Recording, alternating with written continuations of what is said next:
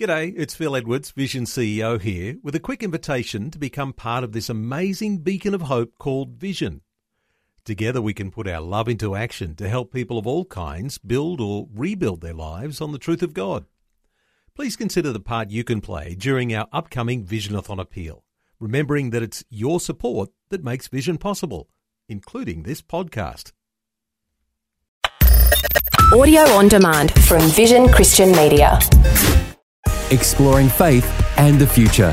Neil Johnson and Bible teacher Dr. Kameel Majdali. We've had some wonderful conversations over earlier days talking about doctrine, Christian doctrine, that sound biblical foundation for what we as believers believe about God, about the Bible, about what His calling and His purposes are for us.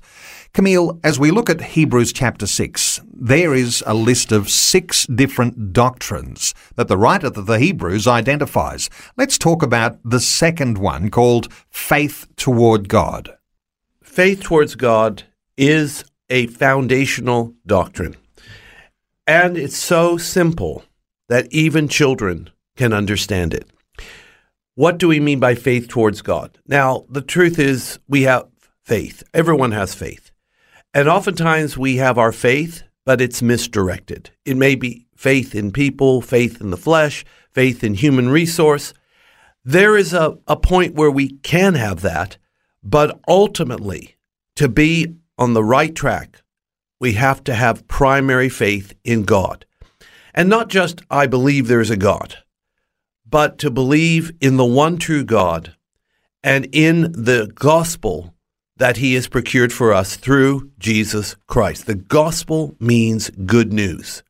The good news that even though we are sinners on death row, incapable of extricating ourselves from our predicament, Christ the Savior came, paid the price for our sins, rose again for our justification, and because of His death, burial, and resurrection, the gospel says, believe these tenets, receive Him as Savior and Lord, and you shall be saved. So basically, faith toward God means I believe, I receive.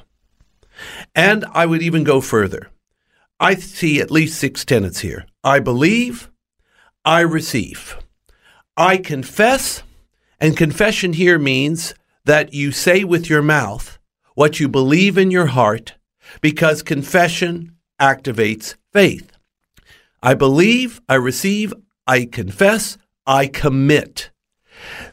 The Bible talks about committing our way to the Lord. In the Hebrew, it talks about rolling your way unto the Lord, almost like kneading dough here. You take your way, knead it into the dough of the Lord, commit or roll your way to the Lord, trust also in Him, and He shall bring it to pass. So you commit your soul, your life, your all to Almighty God. That's part of faith as well. We don't just stand independent of God. We now are committed and partnering with God. That's part of the faith walk. And then 2 other aspects. We trust God. And the Old Testament seems to emphasize trusting God even more than the faith angle, though they are actually almost indistinguishable. They are distinct in this way. Trust is an attitude and a lifestyle of letting God be God, and you're looking to Him for everything, and you worry about nothing, and you carry no heavy burdens. Faith, of course, is the believing. So we trust God even when it doesn't make sense, and of course, we obey God. Trust and obey is the great hymn. So in summary, Neil, it's believe, receive, confess, commit, trust, and obey.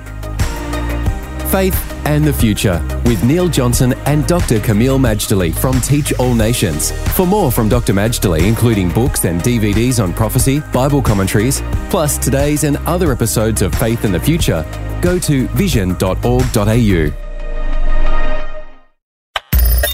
Thanks for taking time to listen to this audio on demand from Vision Christian Media. To find out more about us, go to vision.org.au.